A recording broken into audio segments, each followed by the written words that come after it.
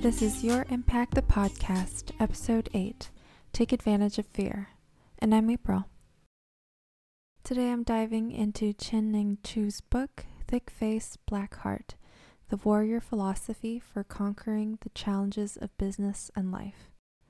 Chin-Ning Chu is an internationally renowned speaker and best-selling author of business psychology and champion of universal truths about the nature of effort, success, detachment, and creating luck.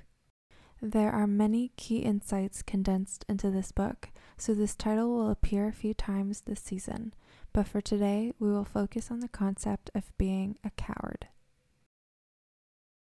Chin-Ning Chu explains, before we can succeed, we must clearly understand that success means change and the risk of failure. When you are letting years pass chasing approval or fulfilling the expectation of others, or neglecting your dreams, or being nice for the sake of appearing virtuous, you are acting out of fear and as a coward. I was pretty gutsy as a kid. I didn't care so much about others' opinions, at least I don't remember caring. But as I grew older, I started to become more careful.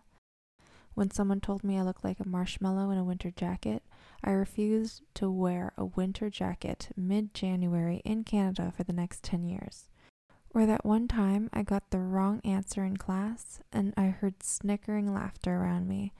And because I feared that embarrassment again, I became reluctant to speak up in class and swore to my peers that I was just better at writing than I was at public speaking.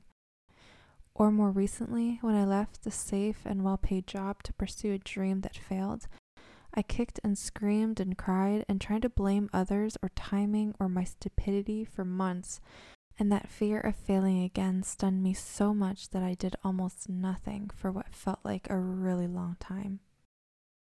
It was only until I went through a deep reflection to understand where my fears were coming from, as well as my self-destructive patterns, when I knew I had to stop allowing fear and my emotions to control my life.